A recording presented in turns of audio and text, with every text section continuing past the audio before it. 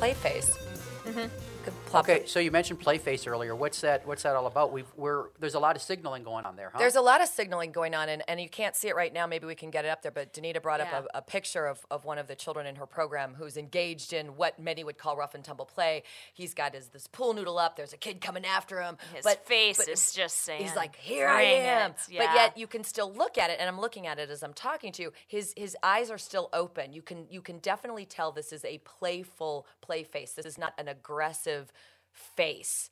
This is a playful face. And as we were talking, it reminded me a couple weeks ago, Becky Bailey was the keynoter at the Indiana AEYC conference, and she led off by talking about mirror neurons, which maybe is a topic for another time.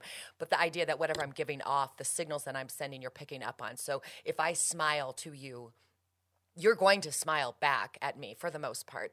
And we can send those messages to each other. And she was saying that even if your most challenging child in your program, if you practice smiling at her, at him, even if you're having like that, like a half smile and it's struggling, when you start to do that, she will respond to you, and then your heart opens. And as you start to smile, your heart will open. And when your heart opens, your pupils dilate.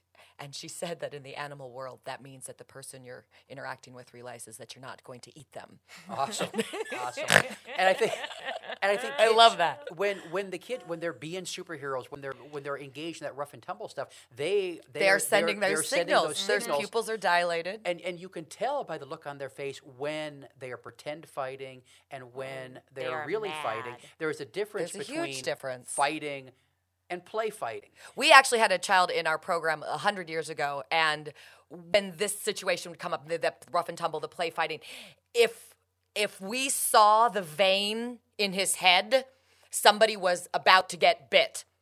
And it was our job as providers to try and figure out what were the signals he was sending off pre-vein. And it took us a while, and we figured it out. But that becomes then our job, is to assist the kids in how to manage this kind of play, not just to shut it down.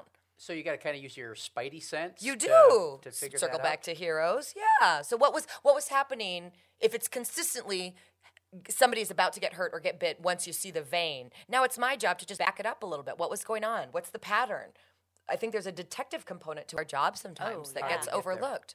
And this is something we've touched on in other episodes. Again, it goes back to how you're taking care of yourself as a caregiver, because if you're not in the room, in the moment with those kids, if your mind is worried about home or you're fretting about paying the bills or just stressed, you don't tune in and give off as good as signals or read the signals you're getting Exactly. as well. And Or you're not consistent either, because if you let your emotions affect what's going to be allowed that day, you need to find a happy place where you can handle that level of violent play every day, I think. Otherwise, confusing the kids. If they're like, well, yesterday we could smack each other with the pool noodles, and now today you're telling us we can't. And consistency is that's my you hot know what I button. mean? Just being consistent and not letting your emotions and mess with it. And I think a lot of caregivers think that, since we're talking about heroes, that they need to be superheroes themselves, that they need to Can't do everything. at work 40 hours a day. Danita's 30-second book review. Let's start the timer. Hey, thanks for joining us for another 30-second book review. Here's Danita. What do you have for us today? Today I've got The Squiggle by Carol Lexa Schaefer. This is a fantastic book to go along with the yarn plop. Give each child about a 1 foot to 2 foot piece of yarn. Don't go and measure it. Just cut some yarn and stand back. I do not suggest reading the book first, because that's going to cage them in and box in that imagination. Let them explore with the yarn maybe more than one time before you share The Squiggle. Again, The Squiggle by Carol Lexa Schaefer. What are the illustrations like? Hold it up. Let me see. this child finds a piece of yarn Yeah, when kind of she's out on a walk, and she imagines what that piece of yarn could be. kind of a minimalist kind of thing. Very going. minimalist. Yep. Awesome. Great It's an book. awesome book. Hey, thanks for joining us. Bye-bye. This has been Danita's 30-second book review.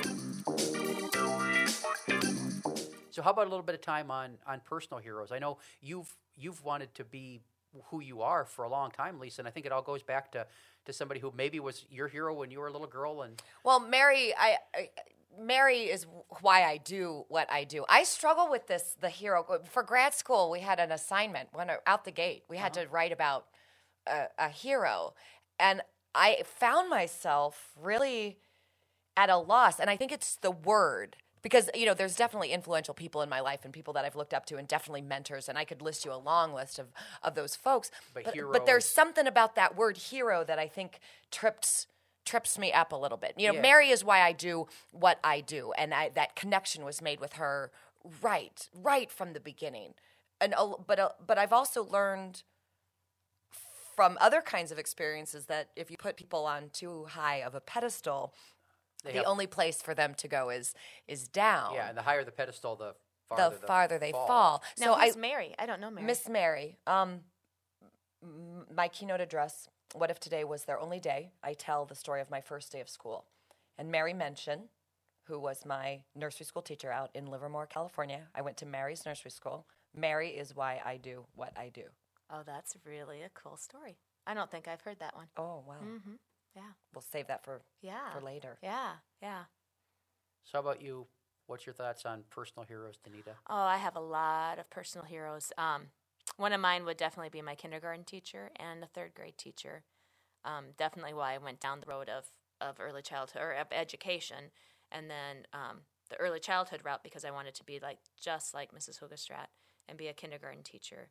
That woman just brought magic into the room. It was magical. It was just wonderful. It was one of my favorite memories of her was Halloween time, and we'd had a scarecrow in the room, for a couple of weeks, and we were just coming back from PE, and we came in and the aide was reading the story to us, and I'll be damned if that scarecrow didn't move, just enough that caught your eye, but you think, if you can think this way in kindergarten, that you might be going nuts. And so then you pay back attention to the story, and then again, you saw just something out of the corner of your eye, and here Mrs. Hugestrat, God bless her, had put a real pumpkin on her head and sat there in that scarecrow outfit, And then another thing that she did. So you weren't going crazy? No, I was not going well, crazy. That didn't happen. That no. doesn't prove she wasn't going crazy. No, that didn't happen until years later. That just proves somebody had a pumpkin on their head. Right, this is true. But anyway, in my opinion, for that to be as many things as I forget. I mean, I forget everything. My mind, I can't even remember if I've rinsed out the shampoo. I can't even remember if I washed my hair when I'm still in the shower.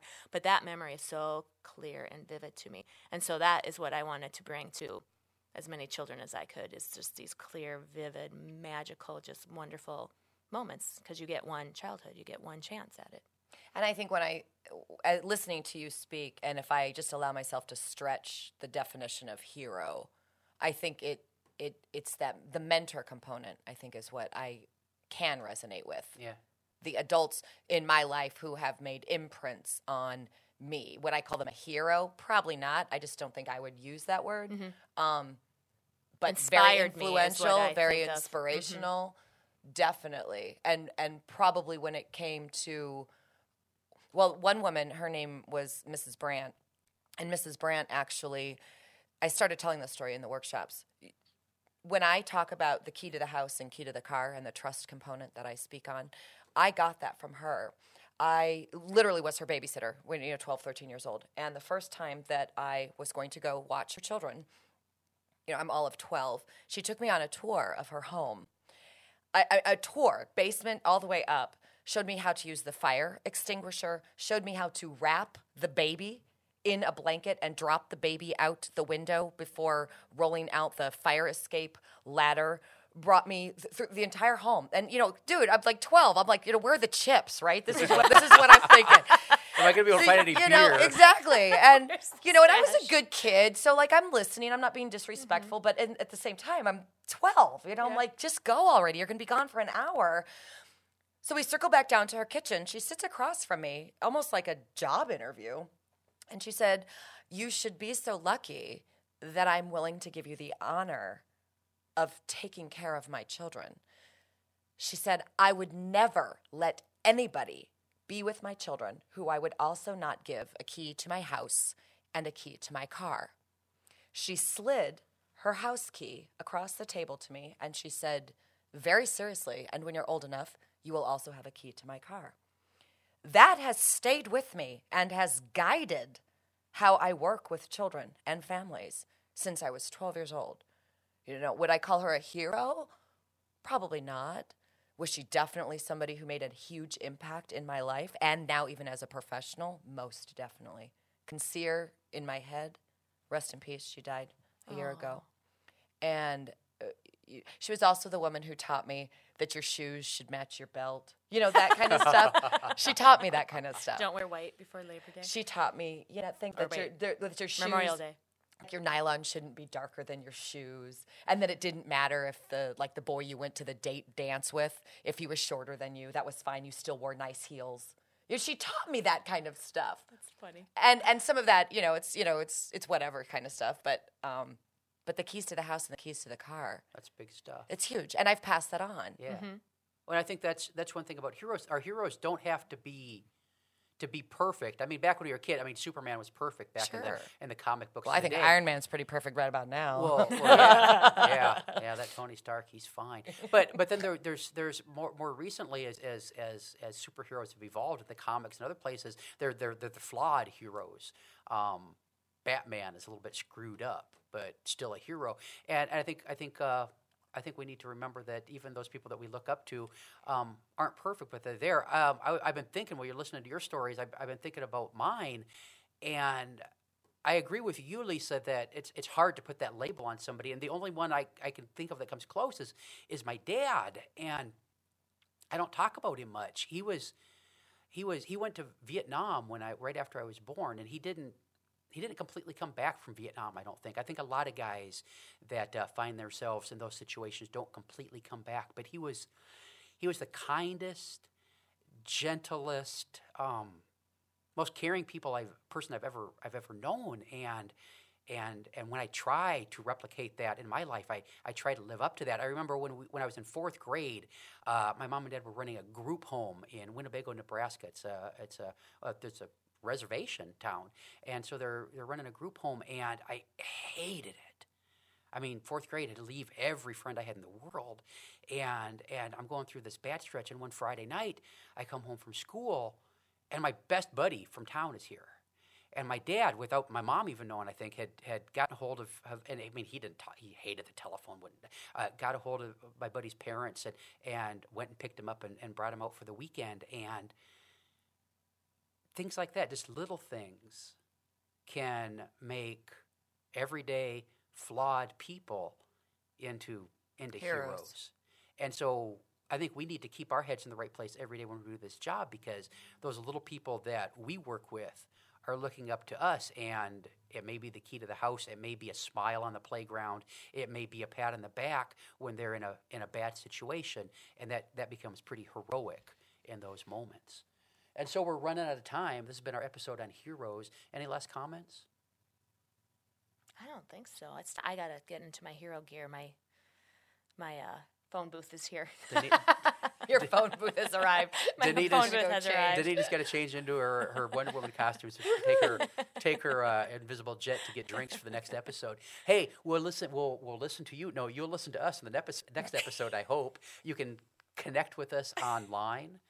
We'd like to hear about your heroes. Share them with us at www.ccbagpodcast.com. Have a great day. Bye-bye. Adios. See you later.